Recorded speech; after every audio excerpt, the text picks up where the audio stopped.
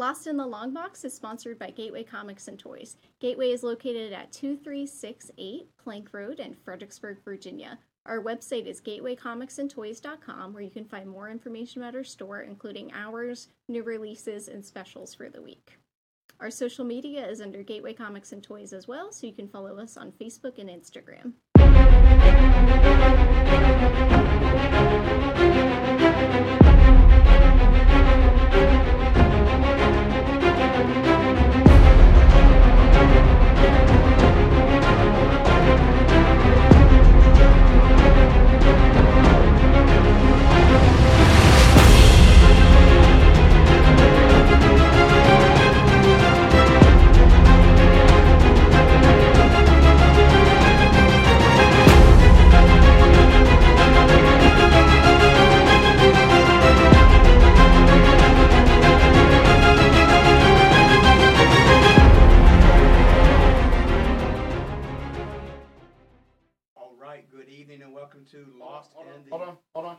Sorry. Go ahead. We good now? Yeah. Okay. Good evening and welcome to Lost in the Long Box for Wednesday, October 14th. I am your host, Randall. I got my two partners in crime today. Tommy, say hello. Hello. And Madman is working the board. Say hello, Madman. Hello, Madman. Olivia and Enos are both out. They have real-life commitments that kept them away. So it's going to be a while since we've done just a three-person show. Hope we remember how to do it, right? I do.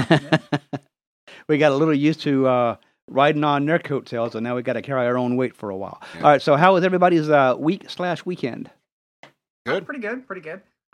We started watching Haunting of Bly Manor last night on Netflix. Everybody's watching that. I need to download that when I'm here thinking about it. Is that a movie or a series? It's a series, apparently. It's nine episodes. It's on Netflix. So far, we've seen the first two episodes. Pretty good. Now, it has like another subtitle which keeps throwing me off. It's like Haunting of Bly Manor, but there's something else on it. What is it? I'm going to have to go look now. Yeah, so, I don't know. I just remember Haunting of Bly Manor. House on the Haunted Hill or something like that is. Yeah, that's another series. Oh, is it? Yeah. Yeah, I think you're thinking about a different series. Well, I will have to be looking at Haunting of Hill House, Haunting of Bly Manor. Good too. That was very good too. That was excellent. Also a movie called The Haunting. Right. Well, who knows? I got too much stuff to try and watch now, so. Yep. I'll get to it. Like, I have to go back and still watch Boys seasons 1 and 2, so. Yeah, I haven't watched that either. I got to finish Umbrella Academy, so. Just too much stuff to read, right? Lock and Key was good. I like that. I didn't actually finish Lock and Key. I got to be honest. I had to pick and choose, and I said, you know what? I'm not going to finish this one because I got way too many other shows going on now. Especially now that CBS took Star Trek Discovery, started showing it on their regular CBS channel. And now my wife has been taping that, not taping, God, Randy, recording that on the DVR. I'm like, oh, great, another show for me to watch. Yay. I watched like the first 2 or 3 episodes of that and I just couldn't get into it. I will admit, I watched the very first episode and I was kind of like, meh. But then I went ahead and started, I stuck with it and watched the other next 2 episodes. I'm like, okay, now it's got my attention, so. Okay, well, maybe I'll give it another chance. Yeah, it's one of those ones that it is going to start off slow, but you've got to stick with it. Okay. So I got some news items. You got some news items? Yeah, I got a news item. I got a couple of them here. You go ahead. All right, so Marvel's going to be bringing back the Thunderbolts. It's going to be for a 3-issue limited series coming up. Looks like we're going to be having a team of the Taskmaster, Rhino, Mr. Fear, Star, and Batroc the Leaper. What? Batroc the Leaper. Batroc the Leaper. Everyone's favorite. So, okay. Give me that roster again. Roster is looking at like Taskmaster, Rhino, Mr. Fear, Star, and Batroc the Leaper. Now, here's what's interesting about this. And I didn't finish the miniseries because it started right before COVID hit, and I think I only got like the first 3 issues, so I need to find the others to fill it in. Wasn't Star originally, weren't they trying to make a hero out of her? I know she shows up in Captain Marvel as a bad guy. As a villain. Right. And they give her own series, and I kind of felt like that's what they were trying to do. It's like that's where they were going, because I remember Wanda Maximoff shows up and says, you don't understand the type of power you're playing with. Yeah, because I didn't finish, I'm like you, I didn't finish the series either. The final issues are starting to show up on Marvel Unlimited, so I now need to go in and finish reading it, maybe start over from the beginning, I don't know. But But yeah, I haven't finished reading it either, so I'm not sure what's going on. Yeah, with her. because the fact that she's in this roster makes me wonder if she just went full on villain. Because in the miniseries, they actually paint her as trying to turn her life around. Yeah. So that'll be interesting. Okay, what else you got? That's really all I had. I looked around. I really couldn't find a whole lot this week. Okay, well, I got 3 actually. Oh, that's good. The first one is not comic book related, but it's important enough that it should get mentioned. AMC has announced they are running out of money, and they expect to be out by either late 2020 or early 2021. You're saying, so what? It's a movie theater company, but Regal just shut down already. Yeah. And this is, let's face it, this is our outlet for our comic book movies. And if those guys aren't there, who's going to show them, right? Because who's out there? Cineplex Odeon is the only other ones I can remember. And if the other two fold, they're probably going to go right behind it. If this whole pandemic thing doesn't get resolved soon, the days of blockbuster movies might be over. Yeah, everything might go to streaming and everything. Go to streaming or online or straight to DVD Blu-ray release. Remember, that used to be the sign of a movie that was crap when it went straight to DVD. Yeah, now it's the norm. And now it's going to end up being everything, right? Like, Which, I don't I don't think. know if that's a bad thing, to be honest with you. Well, I don't think theaters are going away. right. It's just going to be a long road back. Yeah. Well, Yeah. I can tell you, none of the movies that have come out, in the few that have been in the last few months, I can tell you none of them are making their money. Yeah. Can't be. Which tells me the budget for these movies are going to get shrunk down. The theaters have to bounce back, which means Good. a lot of your big blockbusters are gone. Well, maybe they'll have to start leaning on the strength of their scripts. Right. Absolutely. Yeah, not just like CGI and explosions. Absolutely. And I Although can those tell movies you, involve CGI and explosions. One of my favorite movies of all time was Pacific Rim. I went into it knowing it was going to be giant monsters versus giant robots, and there wasn't going to be much of a plot, and that's what I got, and I loved everything. but you know what? I love Pacific Rim. It was great. I did not go see it in the theater because I was like, oh, I don't care to see this. So, it's Transformers versus, Kaiju, basically. Yeah. But then I saw it on, well, who was it? I think it was one of those free preview weekends we get with the premium channels. So I went ahead and watched it, and I'm like, oh my God, this is actually really good. Well, I mean, there's a little boy in all of us that wants to see giant robots beat up giant monsters. Right. Absolutely. Well, That's the I way love it the is. whole concept of the co-pilots and that it took 2 people to operate one of them. Right, and it followed along with the plot exactly as you thought it would. The guy was supposed to get the girl, got the girl. The guy that was supposed to die, died. I mean, everything happened the way it was supposed to. Oh, it's very formulaic, yes, but it was still good. But but it was great. weren't the two pilots, weren't they like psychically linked? Right. That would be a deal breaker for me because I think they did that with Voltron too, where how the Lions work together is that the Lions Yeah. would psychically link all the pilots together, and that's how they work so effectively as a team. That's just one of those things I wouldn't sign up for because I don't want to be part of I don't want to know a person that well. Now, Any is that person. the new Voltron Madman? Yeah, the newer Voltron, not so much the 80s series, but Okay, yeah, because I watched the first season of that, and I never got around to watching the rest of it. So yeah, in the comic books they talked about it a lot more, especially I think like in the early aughts they put out some new Voltron stuff. I forget I got them. I should bring them in sometime, let you guys look at them. But they talk about how the Lions would link their minds together, and they would know all their secrets and stuff like that. And that just seems like something I don't want to get involved in. Right. I don't know if I want to know my friends that intimately. Absolutely. Well, I mean, we're comic book fans, and so I'm sure you may have seen that there's some sort of Elseworld story or what if story where everybody on Earth had a superpower, and that superpower was like being able to read everybody's thoughts and minds and stuff like that. What a horrible world we'd live in. Be living in. Yeah, no, I know. I for one don't want to see inside of Randy's mind. Yeah, I don't want to know that much about you guys, and you guys are my friends. Dude, I don't want to see inside my head, so. There you go. So another piece of news item, and I actually forgot to get this today at Gateway. Daggone it. I just picked up my books today, too.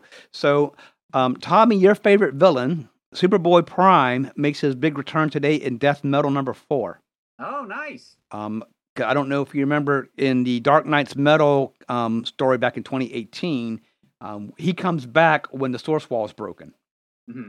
And then, of course, we saw him in the Shazam series. Yeah. But he shows up today in a big way in Death Metal 4, and my understanding is he's going to play a major role throughout the rest of the series. That's good. He's a good villain. Yeah, he is. Madman, I know we talk about Superboy Prime. Do you know the history of Superboy Prime? No. because I don't think a lot of people do. So back when DC had their multiverse the first time, you had Earth 1, Earth 2, and all that, right? Earth Prime was our Earth, where there were no superheroes. Everything was in 4-color comics. So we read about Superman and Flash and Batman, not knowing that on another parallel universe, they actually existed. Right. Superboy Prime was just a regular guy on our Earth who, through the crisis, ended up getting, because And he got the Matrix of leadership, and then he became like the head of the Transformers. right, pretty much. The Autobots. Who is it? Is it who gets them, Tommy? No, is it Wave Rider or Harbin or I think it was Wave Rider. No, Who collects all the Is the it- superheroes? Are you talking about in Crisis? You're right, in Crisis, because he grabs Yeah, Superboy that's Prime. that's the Monitor. That Monitor, okay. yeah. Monitor grabs him, and he becomes the Superboy. And of course, the Universe Prime dies in Crisis, which means we're all dead. yeah. But he becomes Superboy of that universe, and then of course he becomes a villain at the end of Infinite Crisis, or at the beginning of Infinite Crisis, years later when we find out that they supposedly saved the wrong universe, type of thing. But that's the Yeah. origin of Superboy Prime, Yeah, you jogged my memory because I remember slogging through the Crisis. right? Yeah. So the other news, Tommy. Remember when DC was doing the Future State, which was supposed to go to 5G, which was going to reboot everything? And then Dan DiDio gets fired, and of course, 5G gets shelved, right? Right. And then they announced that, okay, well, we're going to keep all that stuff that we did. We're just going to kind of retool it and get a miniseries out of it, like around January, February 2021, which is pretty good. But they did hint that there is still going to be some type of change of the status quo in DC at the end of whatever this new miniseries is. And one of the things that they hinted at was that maybe the final cover for Death Metal 7 would be key as to what's going to happen, which the cover for that shows the modern day Wonder Woman palm to palm with the World War II era Wonder Woman on the cover. Okay. So it looks like while we're not getting 5G, they still are going to take that story. They're going to retool it. They're doing that thing they did back with Convergence way back in the day, where they did that 2 months off to let all the writers and artists catch up on their titles. And then this storyline is going to come out, and there's supposed to be yet another upheaval of the DC universe. Of course, because we need another one. Right. So it looks like we're still going to get something huge out of that. So keep an eye out for that one. Yeah. And I have to tell you, I remember when we had Rebirth, and I stuck with it. Not Rebirth, my bad. New 52, and I stuck with it, and I wasn't enjoying it. And then they announced Rebirth, which was, going to come out of Convergence, and I'm thinking, man, I really don't know how keen I am on this. And I almost gave up on DC when Rebirth was coming, but they turned it around. They righted the ship with Rebirth. So I'm really hoping they're not going to do something stupid here with this Future State coming out in January. We'll see what happens. Right? So that was all the news items I had. Hey, Madman, did you run across anything last week? No, but I want to expand a little bit about, like you're talking about Rebirth and stuff like that. It's got to be tough these days for the modern comic book writers and artists, because because of social media and so forth, you get like an immediate response, right? Positive or negative, when you release something. And so I think that, people say like New 52 and then Rebirth, it's like it all happens real quickly. But I think that because of the advent of social media and the response that the fans were getting, is that they were immediately correcting their course as soon as they realized, like, oh, the fans didn't like this. Right. And so I think it's a lot tougher these days, for comic book writers and artists because, back in like the, Bronze Age and Silver Age and stuff like that, you'd have to wait like a month. Yeah, at minimum. For the fan letters to come in, Yeah. people go, "What did you do?" Mm-hmm. Yeah. In this day and age, I'll be honest with you, I don't understand how any writer, artist, actor, entertainer can possibly have social media. There's no way I'd be able. Well, why do you think so many of them are forced to sign NDAs now? There's no way. You remember the story about John Delancey in Star Trek Next Generation, right? No, They had to quit giving him scripts because he loved to talk about it, and fans would find out what was coming up on Next Generation before they filmed it. Oh yeah. Okay. So they quit giving him scripts.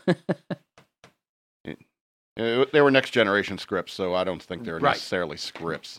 Well, you know what I'm saying. They weren't all improvised like Robin Williams was It's a famous space for. soap opera, All right, so we're gonna do some show and tell now. Tom, I'm gonna let you go first. All right. Well, this week I don't have a comic book, but it is comic book related and it is pretty cool. I don't know if you ever played this game or not, but this is from TSR. It's the original Marvel Superheroes role playing game. Oh yeah, the campaign book here. awesome. And I didn't like the rule system, but I did like a Marvel game. the rule book here. Yeah, it used 2die10 in order is all you needed. I started playing this game when I was probably about 14 years old with a friend of mine. When I was in middle school, I loved it. I had a binder like this thick full of created characters with loose leaf paper and everything like that. I just would love to create characters. Oh yeah. I never used even probably 1% of them. I just liked rolling them up because it was fun. Oh yeah. Now I have a question. Is that the one that came in the yellow box, or is that separate? Yes, it is. Okay. I don't have the box. I don't know what happened to the box, but I still have everything else. Because I can tell you, back in the day, I used to work at one of those famous bookstores that was named after that lake by the poet that had written, right? And we could never keep that in. I was constantly having to order the Marvel Superheroes RPG that came in a gold box. And I have a story that ties to it, which I can't tell on the air because it gets dirty. Robert Frost? Yes. Walden Books, Walden. Oh. Henry David Thoreau. Oh. Yeah. I used to love just creating a random character with random powers and getting like crazy things that didn't make sense, like fire generation, but ice missiles or something like that. Absolutely. That was so much fun. Absolutely. And I mean, when it comes to, I guess this is kind of a side topic when it comes to like superhero role-playing games. I don't know, have we ever done a show about that? Because we did a show on video games. But not role-playing games. But not on role-playing games. But I played several systems, including the Marvel system, including the DC system, and I ended up at the Palladium system for Heroes Unlimited because I like that rule system the best. And so, but like DC Heroes and the Marvel superheroes used the D10s and D10s only, and I'm just like, that's not a role-playing game, Right? And plus, they had these charts. A simple system. Yeah. Don't get me wrong; it was very simple. I mean, it's not like D&D or something like that, but it was fun. I really enjoyed it. And didn't it have little cutouts so that you can put, like, if you were playing the Hulk or something like that, as a little tri-folding thing, and you could be your little piece. And it came with, like, I think on the box or in the box came a map or something. You have a map over there? Here's the map right here. I still have the map. I'll unfold some of it for you, not the whole thing. But oh yeah, I remember it. See, well, here's the like thing: a HeroClix map. You have to remember that's right. It is those things were aimed at the 8 or 9 year olds, so you couldn't have a really complex system. Right. It had to be something you could learn in 10 minutes and play for 2 hours. Yeah, at one point, I had some HeroClix solely because of this game. I will admit, I did like some HeroClix. I did like HeroClix. Those were fun. I had HeroClix for the purpose of using with this game. Some of the like Spider-Man, Hulk, stuff like that. Our friend Robert one day came to work with a box of HeroClix. I was like, "What are these?" Because I immediately was drawn to the little tiny superheroes. They're HeroClix. I'm like, "What's a HeroClix?" And he showed me, and I started playing with him one day. And then I went and I bought a box. I bought like the DC starter kit, and I said, "No, I can't do this, man. I've already got Vampire the Masquerade. I've already got comic books. I don't need another hobby to occupy my time. Get these away from me." Speaking of Robert, that's one of the big reasons why I never got into playing that game is because back in the day I used to play Magic the Gathering. Oh, I know how much money I spent on those cards, and I was like, yeah, I can't get into something else like that that's just going to drain my wallet. Yeah. Speaking of our mutual friend, I think I got into an argument with him about HeroClix because we were playing. Because you're not supposed to play like Marvel HeroClix versus DC HeroClix, but we did. And so I got angry because Scarlet Witch beat Batman once, and I was furious. I was furious. It was veteran Batman, and beaten by a novice level Scarlet Witch. Yeah, novice level Scarlet Witch, and I was furious. Yeah. So they can tell you that you can't play Marvel HeroClix versus DC HeroClix. But people how do. Many people really don't? Yeah, what's the point of getting Well, getting because both you of them? always want DC and Marvel to go head to head. So, of course, you're going to Crossovers. break the rules and do it There right. ain't a comic fan on the face of this planet that didn't do that. Well, except me, because I never played HeroClix. Well, yeah. Because like I said, had I played, I would have done that in a heartbeat. I mean, I just looked at those things and I said, okay, this is a trip down a deep abyss that I don't want to go in. All right, so moving on.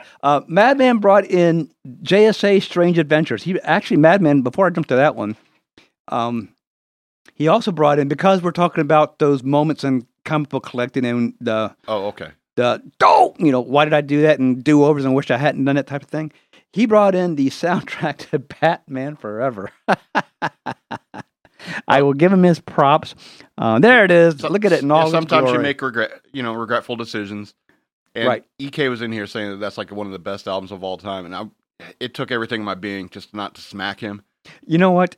I remember way back in the day when the first Tim Burton Batman came out. Before we would see one shred of film, and it wasn't the Michael Keaton thing that drew you. Everybody was like Michael Keaton. It was the new Batman theme. It was hearing that Prince was going to be doing the music for it, and I was like, Prince, oh man, I like it, but he can't do Batman. Oh, what the hell? Blah. But they offset it with the new orchestra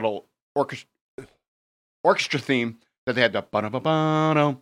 Ba-da-ba-bum. Yep. I mean, and that was really good. I mean, it's just like Duel of the Fates, the new Star Wars song that John Williams did for Episode 1. You know, that was an excellent addition to the new Star Wars franchise. And I think that for all its faults, the Michael Keaton Batman, you know, I thought that the music was really good, even though you have Prince in the background. And Prince was, God rest his soul, a phenomenal musician, but I don't think he really fits the Batman genre. And just like that playlist that's on that stupid Batman Forever soundtrack, you know, I don't think that Seal would ever be on Batman's MP3 player. Right. You know, that's just one of those things that, in my opinion, is that, you know, because we've gotten into discussions on the Batman group on Facebook, and where it's like, if Batman had a playlist, what would it be? And I guarantee you, none of these songs. Seal and the Flaming Lips would never make the Batman's playlist. All right, so he brought in Madman brought in Strange Adventures, JSA Strange Adventures #1. These are great covers. I really love the golden. Covers. I love the golden age look on these. It's a very golden age look, and that's what I love about these is because, but it's modern as well. It's a classic golden age kind of look where you have like two of the heroes are engaged in the throes of fisticuffs with some evil alien entity. And it's very much like a golden age cover, but it's very modern. It's got that looking. great golden age blurb down in the corner that you used to always get with them.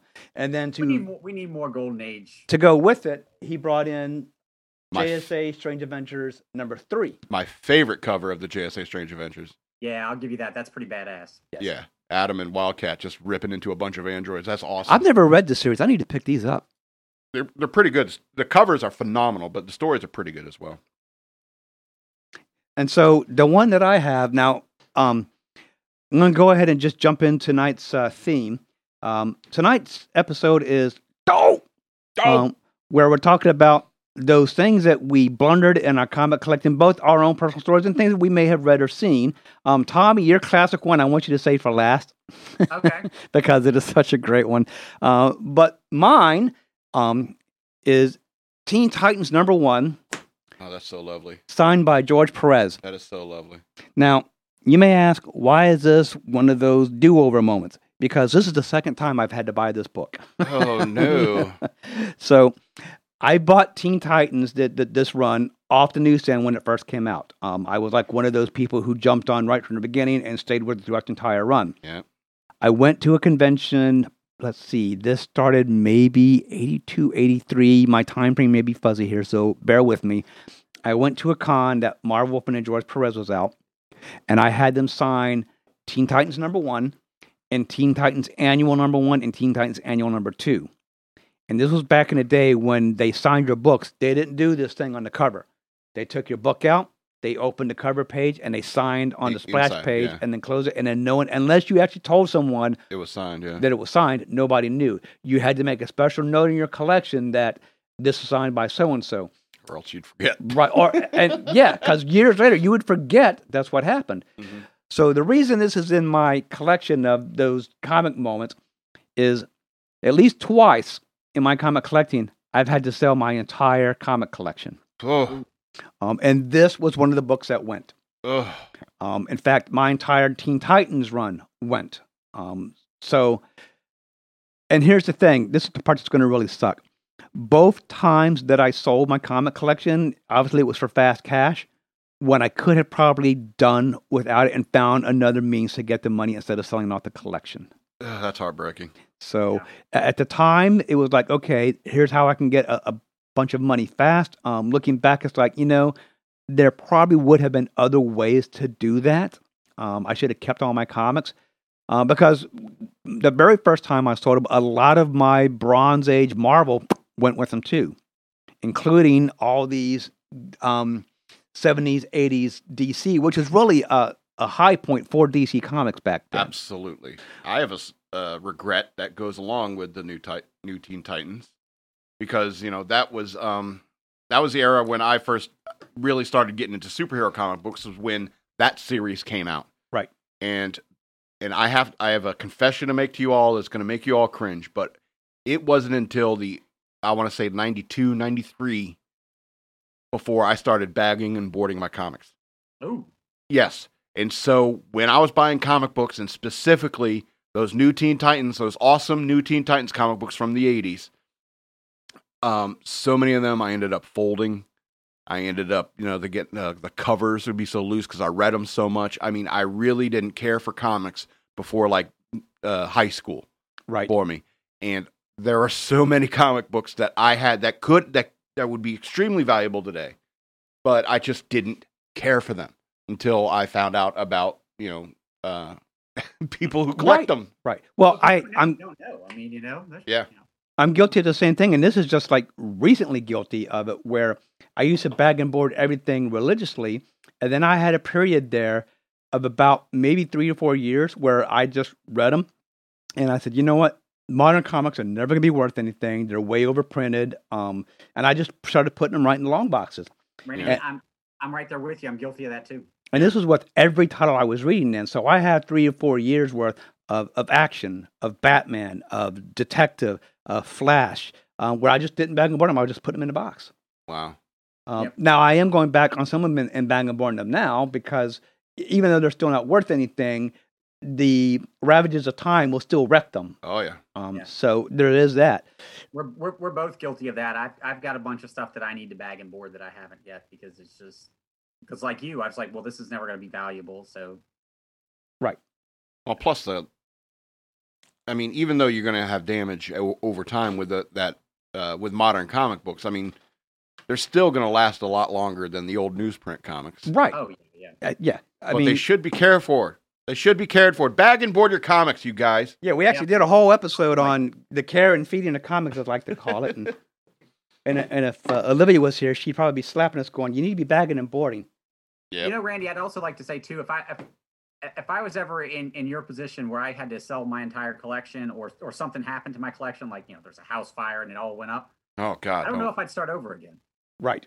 I have nightmares. I don't think I would, at least not at this point in time in my life. Maybe when I was in my 20s, that would be a different story. I have seen... But now, probably not.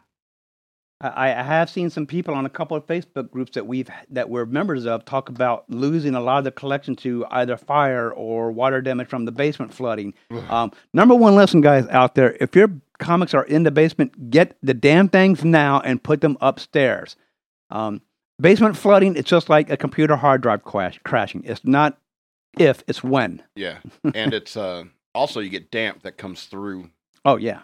That's the simple basics. So that's something I learned in the Navy, actually. It's like, why is there water always at the bottom of the ship? And it's like, because it's always trying to get in. Right. Madman, do you have a comic book collecting moment that you'd like back? I think I've mentioned this before. Is like I was going through a real dark period of my life, and I sold off a bunch of really great comic books, like Avengers #4, and like the first appearance of the Teen Titans, and yeah, you have told me this. Yeah, and I sold them, and I regret it because I was in a dark place. I thought I really didn't think I was going to keep on living, but through all my best intentions, I still am living, and so I'm here stuck with the regret that I used to have Avengers #4. No. Well, the important thing, Madman, is that you're still here. Well, when I bought it, I did read it because I always told myself, it was like, no matter what I pay for a comic book, I'll be damned if I'm paying for a comic book and not reading it. And then I read Avengers #4, and it was like, man, comics in the 60s were awful. Right. My thought on that is this, because I've read through reprints some of the early X-Men and everything, and if you can take out the dialogue that's just incredibly dated, oh yeah, and was probably even dated at the time it was written, and just pay attention to the story that it's telling, it's not too bad. Well, I think.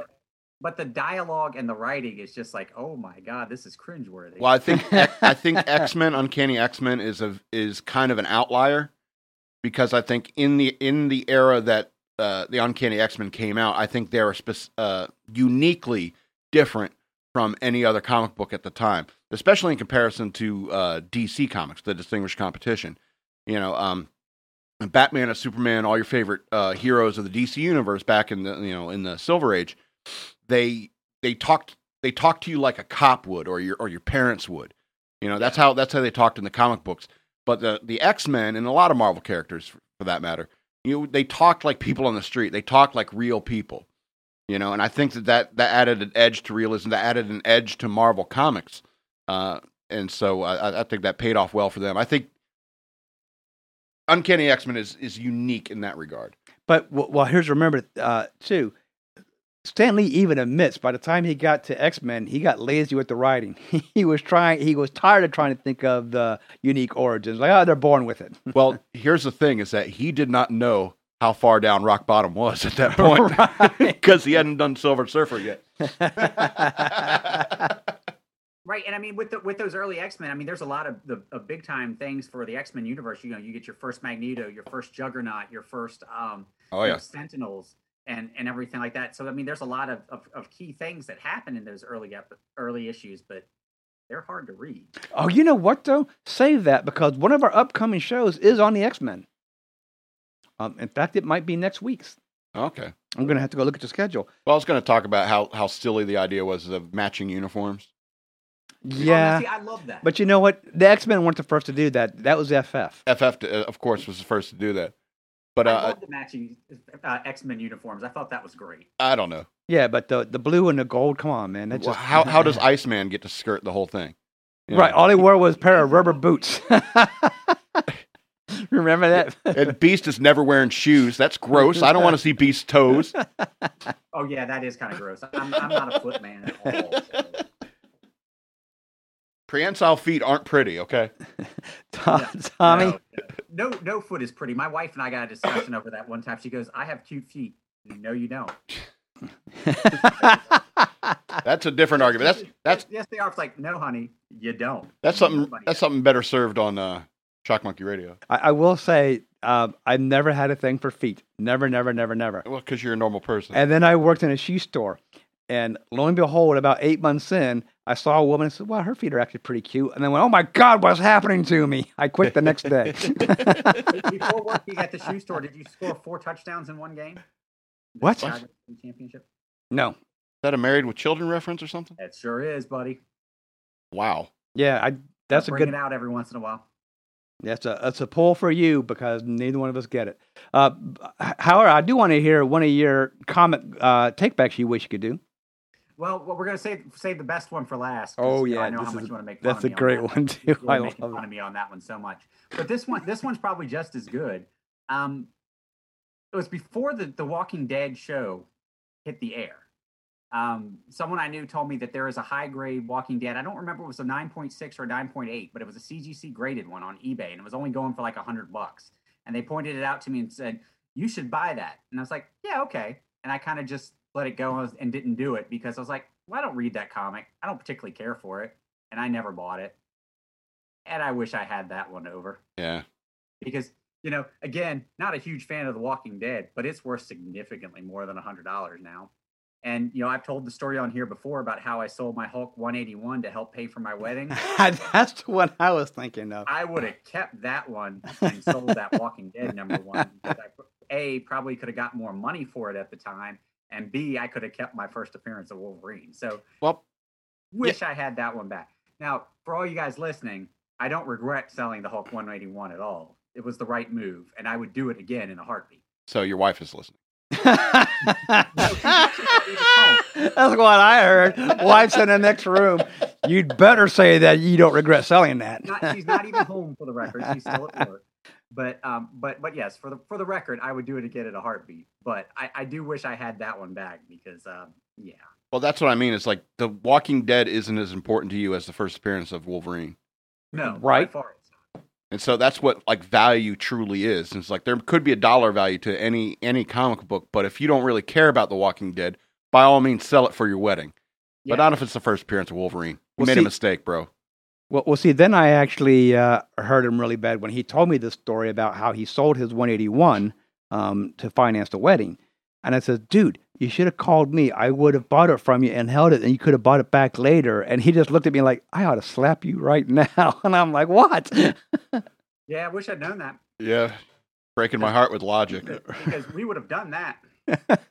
But, What? I think we got it locked up.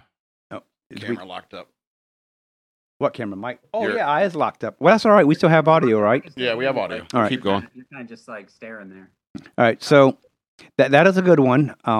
Here I have one. Well, you know what? I'm going to touch base on your not buying with The Walking Dead. Number one, I don't consider that big of a blunder because I will freely admit there's books that I passed on that are probably more valuable now that I didn't buy then, but I didn't care for the character or the genre. So to me, that's not a one that, I wish I could have had that went back, because I think even today, I still wouldn't buy it. Oh, I'd buy a Walking Dead #1 for $100 in 9.6 or 9.8 condition right now. I'd turn right around and sell it for what what's going for on eBay, but I'd buy it. Yeah, maybe. Maybe I would buy it and flip it if I could find one that low and someone just didn't know what they had. Yeah, I'm not a book flipper, but that's one of those situations where if you come across that, you got to do it. So I have one similar to that then. Back when I don't want to say first collected, but I'd been in it for a while. I went to one of my very first conventions up in DC. Back when creation conventions actually used to do comic book conventions. Now they do things like Star Trek and Supernatural and Lucifer and what have you, and that seems to be their meat and potatoes, are doing those gimmick shows. But I was at a convention. It was on a Saturday, maybe? Yes, I think it was a Saturday. I was only there for the one day, and I was at a dealer's table, and it was getting towards the end of the day. And I had about maybe 130, 140 left. I was near the end of my cash, right? And I was looking on the wall at this one dealer, and he had a Green Lantern #1, the Hal Jordan series, on his wall for sale, right? And I remember I was such a young pup collecting then that I was walking around with an Overstreet price guide in my hand so that when I saw a book on a shelf or in a box, I could look the price up to see, am I getting a good price on this or not? Which, by the way, guys, don't ever do that, because if a dealer sees that price guide in your hand, he's immediately going to start bargaining with you. But I remember it had Green Lantern #1. It was $120. $120. And I said, can I see that? And I looked at it and $120. I'm like, oh, yeah, that's about what it's worth. And the guy goes, well, I'll give it to you for $100. I don't care. And I kept looking at it, and I kept looking at it. And I looked at the price guide, and I said, okay, well, that's actually a good price. And all I could think of was like, no, if I spend $100 on a comic book, my mother's going to flip. So I left it.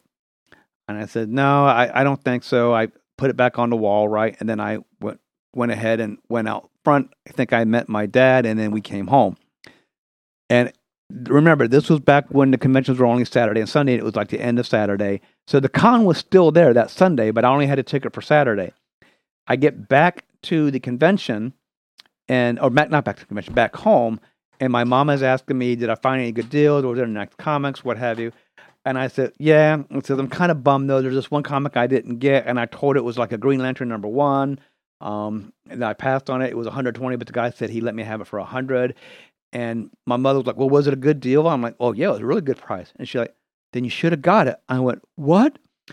I thought you'd, freak out if I spent so much on a comic book. And she's like, you know what you're doing. You've been at this hobby long enough. It was a good price. It's your money. You should have got it. And I was just like, take me back to DC tomorrow. and of course, I didn't get to go. And now, whenever you find that book on a shelf at a convention, I can tell you right now, because I did a little research, looked it up. I've seen that book, Green Lantern #1, the Hal Jordan series, not Showcase 22, where he first shows up, but the first issue of his series.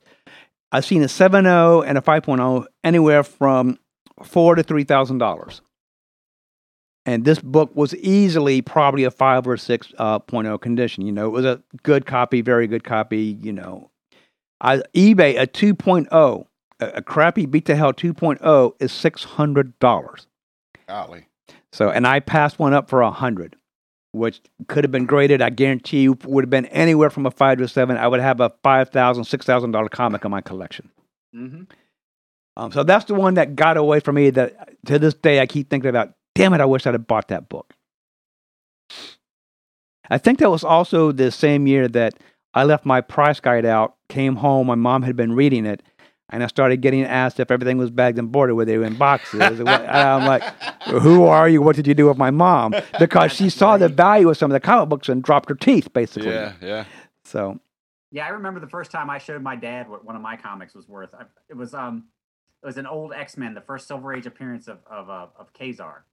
I don't think I've shown that one yet. I'll probably have to show that one next week or something like that. And the copy I had was worth about a couple $100s. And he goes, "Wow."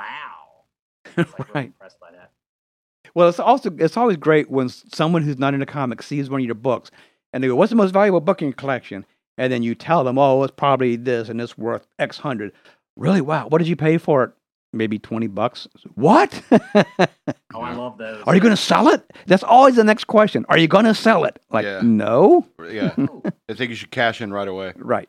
Will it get sold eventually? I'm sure it will. When I pass on from this earth and my books go to my nephews, I'm sure they'll sell them. But, Yeah, I have no one to pass mine to, so I have to find Vampire because I don't plan on going. It's not happening. You do. I'm 10 years younger than you, so you do. No, not happening. All right, I'm going to move to Mad Men to see if you got another one of those. Damn, I wish I had that back.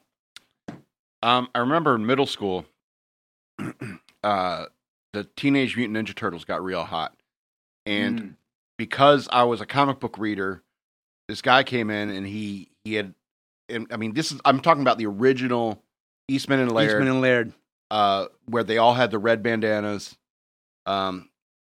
The original, and he's like, it's like, you want to get in on this? And I flipped through. I remember I flipped through a couple pages of it, and I said, "This is absurd.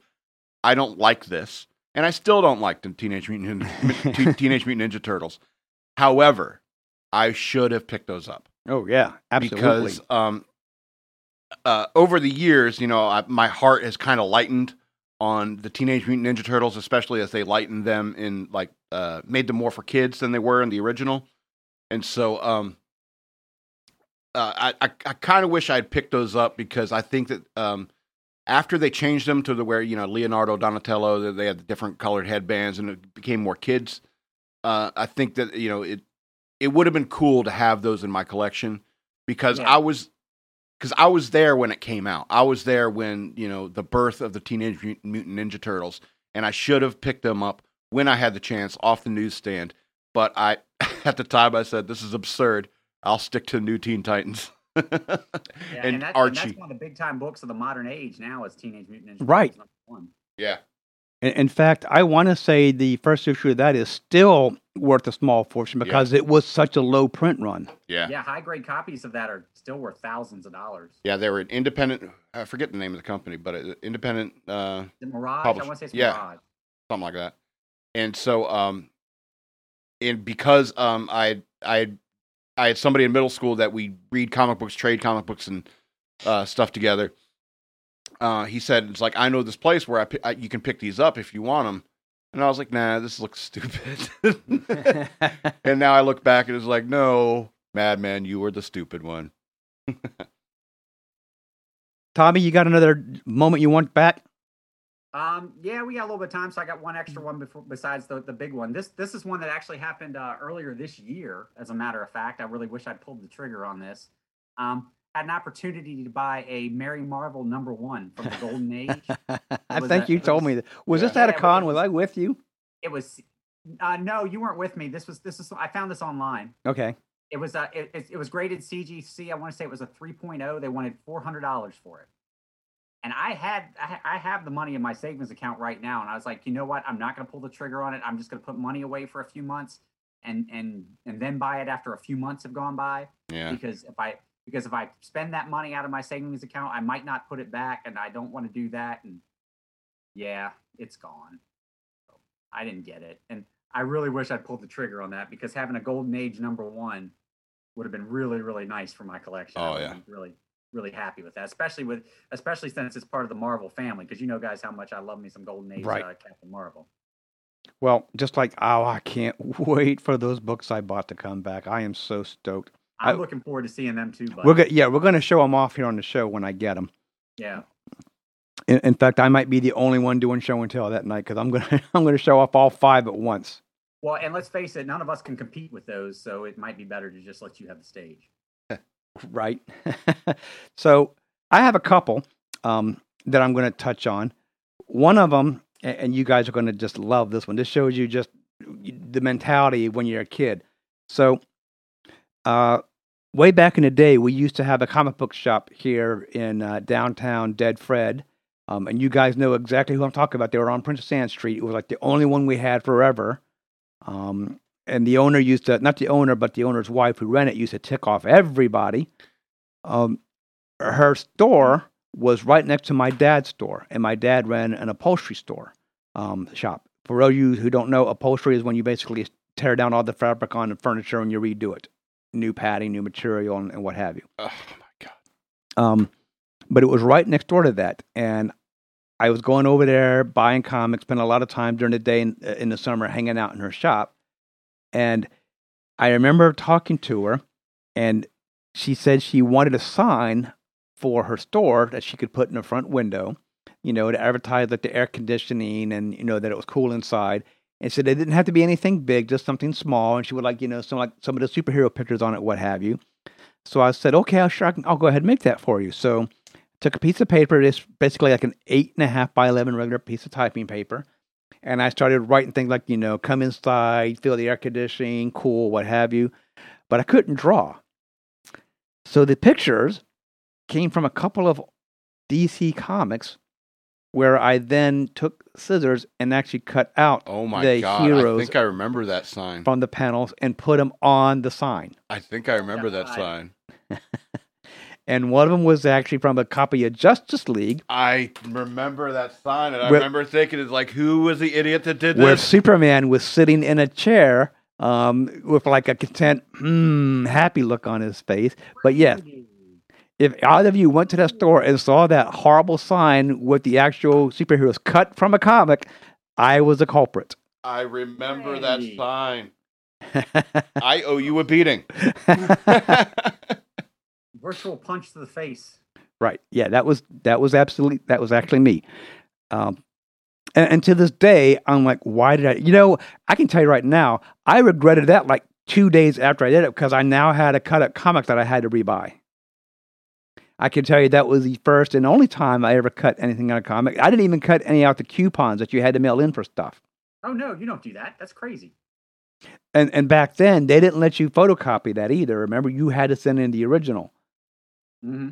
Best thing I ever saw was years later, and I'm talking about like in the 80s when they had a coupon. It actually said you could photocopy the coupon. Yeah.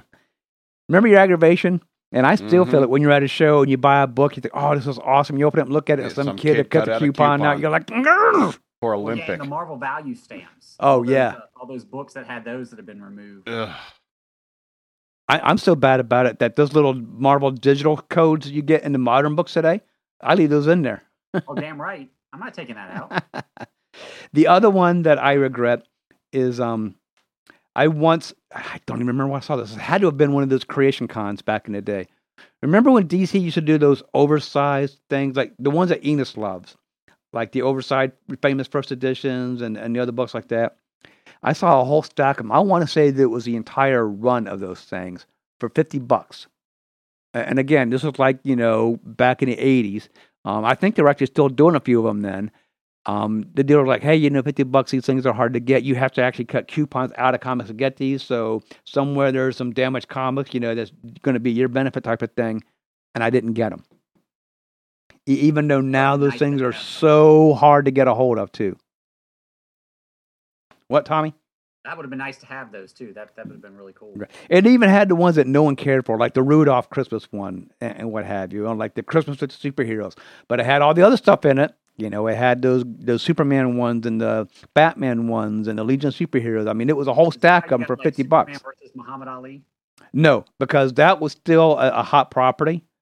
And I want to say that the Superman versus Spider-Man was also a separate one, but all those others, it was a whole pile of them for $50. Because I'd like to get that Superman versus Muhammad Ali one. I think that would be a unique one to have. Yeah, I never understood how they did that, and then I remember reading somewhere that the whole premise was there was something that depowered Superman to make him a regular guy. Yeah, they were on like another planet or something Right. like that, and Superman became a normal person. So. But yeah, so anyway, that was one of mine, is letting that stack of DC Treasury editions go. Enos would slap me if he was here right Yeah. Oh yeah, because he loves those things. now. All right, Madman, you got another one? I got one more before. Cool. I wrote a screenplay when I was 8 years old, and I think I should have held up for more money. I only got $20,000 for it, and it was a dumb screenplay that an 8-year-old would write. It's about a guy, a hero who has a magical ninja star. It's called Krull, and I think I could have got more money for the screenplay, and I shouldn't have just gave in so easily. You know, you talk about that, but I just bought that movie last year and watched it again, because Nick Malley, who did work on this original Star Wars trilogy, he's actually known as the Yoda guy because he did work with the original Yoda puppies back in the day. Did a lot of the producer and effects work for Krull. That's why I bought that movie, and rewatched it, and I'm like, you know what, this is really bad. I should have held out for more money. But let's be honest. As bad as the movie is, the glaive is still one of the coolest weapons out there. Yeah. Especially when he holds it and he flings it out there, and it's just I think it's a really cool movie. spinning on the I rock. want to take credit for writing it. And all he's got to do is hold his hand out there. The whole time he's holding his hand out, it's still spinning and spinning and spinning.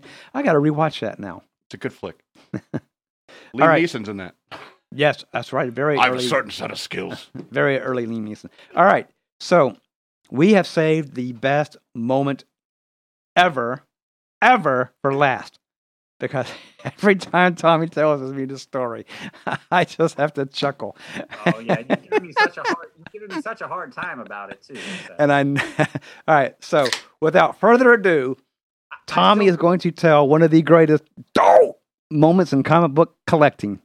This happened probably about at least 10 years ago. The Pittsburgh Comic Con was still a thing, and it's since been sold off to Wizard World and then disbanded. So it's not even a thing anymore, and hasn't been for some time.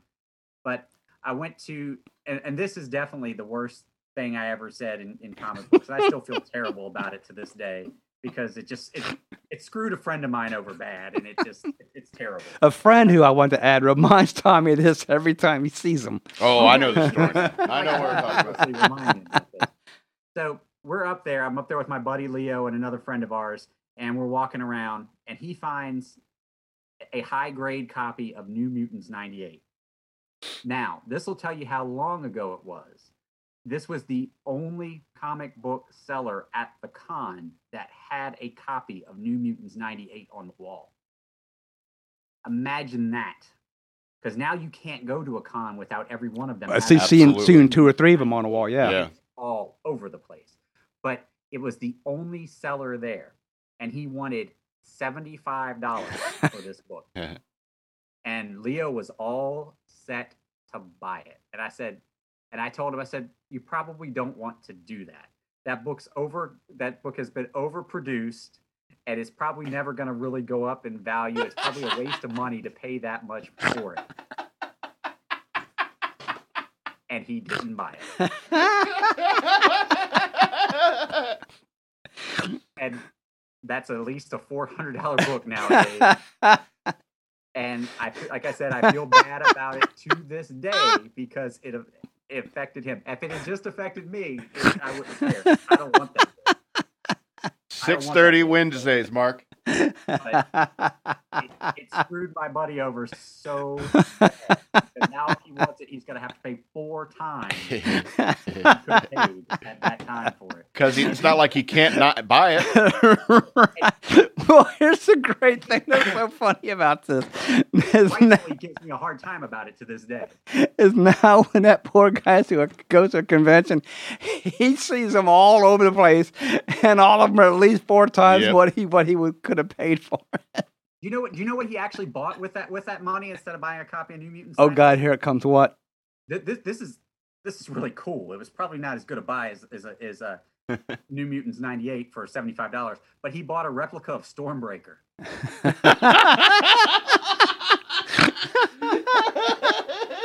Which is really cool. Don't get me wrong. But right by Here's the it. difference, though. He could still get that today for $75. You can. So, you can. Oh wow. Yeah. That is the biggest mistake in comic book collecting. Now, here's the great thing about this, guys. Tommy told me this story, of all places, on a con floor one day, and at least 3 other people besides me all turned around and went, "What?" Yeah, I'm certain. And then every booth that we went to after that, and I do mean every booth that we went to after that, Randy would point out to me the copy of New Mutants 98 they had, and how much higher priced it was than $75. I would make it a point, Madman. We go to a con now. Hey, look, Tommy, New Mutants 98. Hey, man, what do you want for that? Guys, Yeah. 600. Yeah, And he said, $600, "Oh, I don't want it. I just want to know what you want for it." He just wants to rub it in my face. He has no desire to buy the book whatsoever. And Tommy always looks at me like, "I hate you. I really hate you." And I like, "Remember who drove here?" He goes, "I know. That's what makes it so bad." You know what? If I'm being honest, if the situation was reversed, would I do the same thing to you? Of course I would, because that's what men do to each other.